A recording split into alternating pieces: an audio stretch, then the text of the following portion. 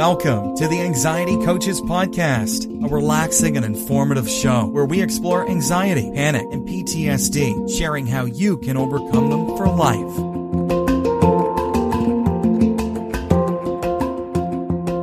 Aloha! Welcome back to the Anxiety Coaches Podcast. I'm your host and coach, Gina Ryan, and I am so happy to be with you again today as together we can consider the many ways to bring your mind and body back to its natural peace and calm. In today's episode, I'm talking about the benefits that you can have from naming your anxiety, actually giving it a name. And that will really help you to develop self-awareness and compassion. I want to start off by reading an email that I received from Sue. She gave me permission to not only read the email, but to use her first name. So let's go. Let's hear what Sue had to say. Hello from Australia. I just want to tell you what a blessing it was to find your podcast and how helpful it has been to me. I guess I have anxiety disorder after a traumatic event way back in my late 20s. I'm now in my mid-60s. I had panic attacks and struggled with drinking too much for many years post the event, but then for even more years, many more, I went back to, quote, normal life and didn't have any issues. But by June 2021, my father died. Then in September 2022, my beloved little dog died. Then November 22, I had to put my mother, for whom I had been a carer for 3 years, in a nursing home, and this has been very difficult for me. And suddenly, one day in January, while driving, I had a massive panic attack. Along the way, since Dad's death, my anxiety had been growing. I ended up in hospital some weeks after the first panic attack with what I think now was likely just a panic attack, as I had never experienced before. Anyway, I needed to find ways to get help as I was returning to work, and I am very stubborn about doing things myself. And I found your podcasts. I have learned so much. My symptoms were all there. I'm not dying. I learned about facing the panic, letting it flow over me and ignoring it, floating over it. I gave my anxious me a name, Betty, so I could talk to that part of myself after something you said in one of your podcasts. Now, when I feel anxiety rising, I say, "Hello, Betty, what's the problem?" And then Betty me has to answer. Or, if I'm busy, I will say, "Betty, just go away now and we'll discuss this later." And the anxiety subsides. It may sound crazy, but it works. And I can't remember exactly what you said that put me onto the idea. I am well aware that Betty is my anxious me, not another entity. But by giving it a name, I can talk with it/her. Anyway, this is getting rather wordy, but just to say thank you so much. I feel I am very much getting on top of things because of your ideas and help. I listen to your podcasts every day, and if at night I am struggling with a little settling myself with my techniques, I live alone, and a lot of my anxiety is fear of dying alone and frightened, as my father died home alone, and I had great stress at how frightened he might be. I guess I have internalized this. I put on a podcast, and just the sound of your soothing voice can have a great effect. It's quite a journey, but I think I can see the horizon of the worst of it now, thanks to you. I am so grateful. So thank you again for everything, Sue. And I want to first say, Sue, thank you so much for sending your email and describing how you have taken some of the ideas on the show and put them to work in your own life. And so I wanted to start, before I get into too many other things, I want to actually say today's quote of course, it'll be at the end of the show too, but today's quote is, "The way you tell your story to yourself matters." And that's from Amy Cuddy. And let me just say, that is exactly what Sue is doing here. She is describing to us the way she is telling her story to herself and how she is doing it now in a new way and a more compassionate way. Giving her anxiety a name, Betty, which that just made me smile, is so compassionate. And it's such a new way of relating to what's going on that she has actually done an amazing and hugely beneficial thing for herself. What you have done by giving your anxiety a name is giving yourself the gift of self-awareness and compassion. I can hear that you are talking to Betty, even telling Betty, "I'm busy, not right now, I'll get back to you later." That is still being kind and compassionate. You're not fearing it. You're not beating it with a stick. You are actually just getting closer to neutral or being kind. And that is so good for our nervous system. The fact that we can get away from fear and terror and having to react, knee-jerk reactions, this is huge. And you did that by giving your anxiety a name. This has given you a bit of space between the anxious thought, the symptom or the sensation, and your response. It's a great help to not be the anxiety, but to see it as something moving through you, not who you are. So this is really helpful in so many different ways. It seems like a simple thing to just give your anxiety a name, but it can actually shift, like I said, the story that you are telling yourself, the way you are relating to what's happening to you, to the feelings that are coming up. You are looking at it all differently and in a kinder, more gentle way, which is just like medicine for your nervous system. Some of the other things that you're doing is increasing self-awareness. Naming your anxiety really allows you to become more aware of the thoughts, the emotions, and the feelings that are going on with you. It helps you to identify what has caused your anxiety, perhaps your triggers, and understand the way that your mind works. And this increased self-awareness can help you take control of your thoughts, which can help you to control how you are feeling and what you are doing. Have you tried OneSkin for your skincare routine yet? I love the simplicity of these products and the medical-grade ingredients in them, not to mention how easily they fit into my skincare routine. The OS1 Face Moisturizer and OS1 Eye Cream make skin look visibly smoother and clearer and immediately feel softer and more hydrated. The secret is OneSkin's proprietary OS1 peptide. It's the first ingredient proven to switch off the aging cells that cause lines, wrinkles, and thinning skin, and several studies back it up.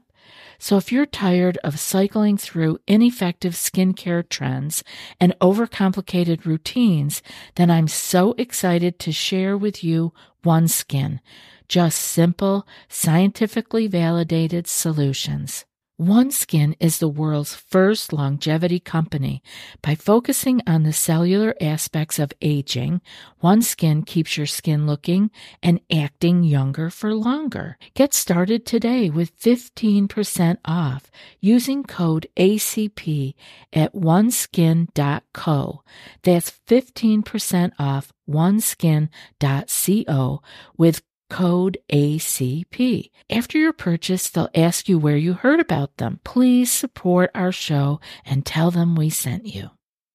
Naming your anxiety also gives you a sense of control, which so many people that are anxious feel like they have no control. When you name your anxiety, it helps you feel like you have some control over it. Instead of feeling overwhelmed by your anxiety, you can identify it, label it, and work on being with it. Naming your anxiety also helps you to communicate better. This can help you communicate more effectively with others when you are communicating with yourself better. By giving your anxiety a name, you can explain to others what you are actually feeling and why you may need their support or their assistance.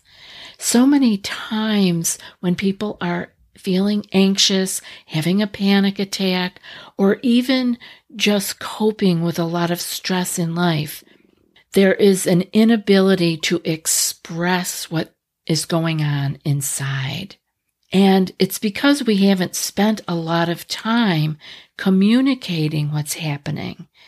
So if you begin the journey of communicating with your anxiety, with those feelings and emotions that are coming up, as Sue did by giving it a name, you are actually forming the words and the thoughts and the needs and maybe the desire you have for someone to help you. You are communicating this easily when you have already been having this conversation inside yourself with your anxiety. Naming your anxiety encourages more self-compassion. By naming your anxiety, you practice your own self-compassion inside you with you, instead of being hard on yourself or feeling like you are wrong or bad. You can lower the stress on your nervous system by simply being compassionate. Instead of beating yourself with a stick, you can acknowledge that anxiety is a common experience.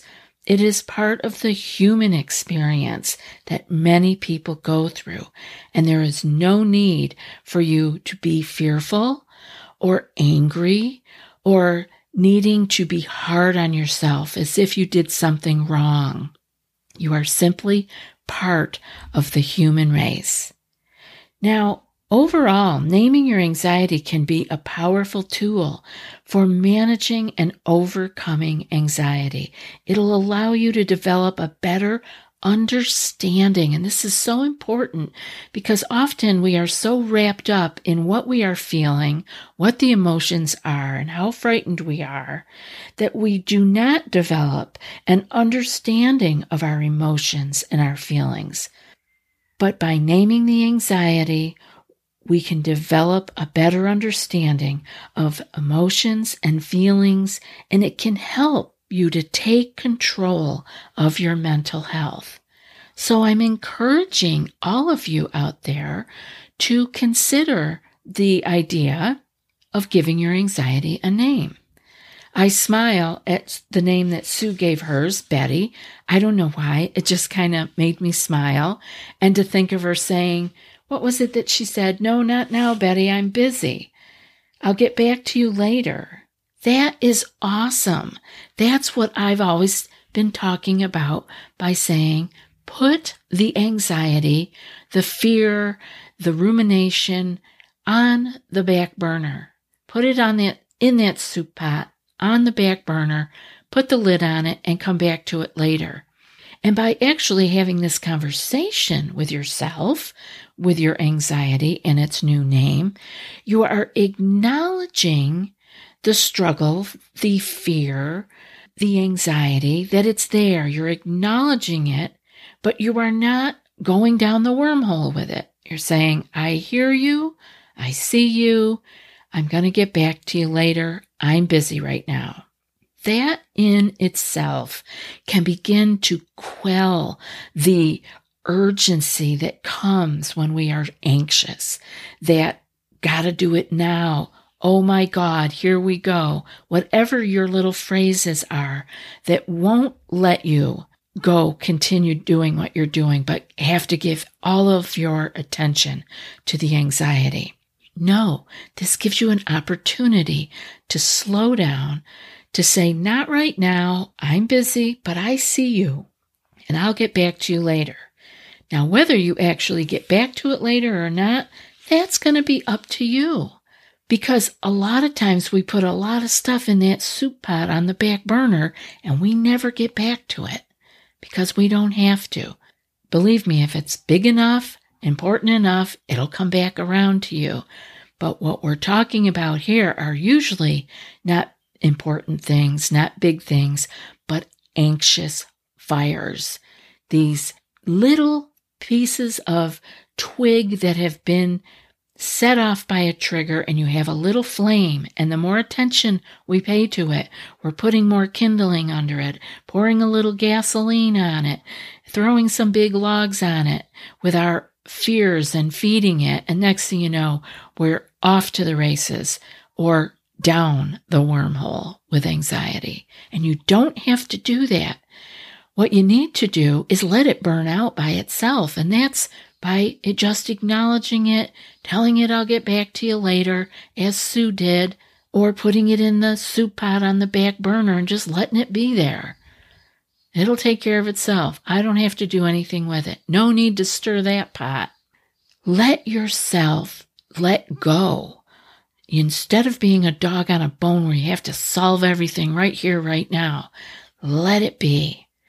This is a good way to do that, by giving your anxiety a name and talking to it. The other thing that Sue said to her anxiety, Betty, is when she feels anxiety rising, she says, "Hello, Betty, what's the problem?" And Betty has to answer her. I love that. What can you do to ask your anxiety, what's the problem? And then give yourself an answer as if you were the anxiety. And what name are you going to give your anxiety so you can have this little conversation here and there? I think it's really sweet that Sue said, I understand that it is me answering me and that it's not another entity. I love that because we all understand that we are talking to ourselves, but it can really be a wonderful tool in being able to give ourselves that little bit of space so that we are not having knee-jerk reactions, old habitual reactions. Instead, we get a little bit of space and maybe a little bit of self-compassion, maybe a little bit of humor, and we can really relax our nervous system. Believe me, compassion, humor, loving kindness, these are all wonderful, beautiful salves, healing salves to the anxious nervous system. I hope you will take some of these ideas and try them out in your own life. There's so many things that we can do. You don't need to do everything, but just like Sue, you can find 1 or 2 or 5 different things throughout all of these shows that are really your big tools in your toolkit, and keep them close to you. Use them when you need them and let them go when you are done. I hope the show has been helpful, and just like Sue writing to me, I'd love to hear from you too. anxietycoachespodcast@gmail.com. And now for today's quote.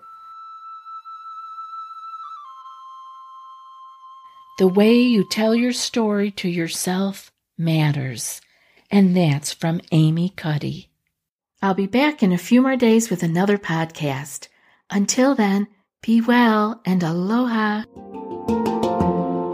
Thanks so much for joining us for today's episode of the Anxiety Coaches Podcast. Find more information at theanxietycoachespodcast.com.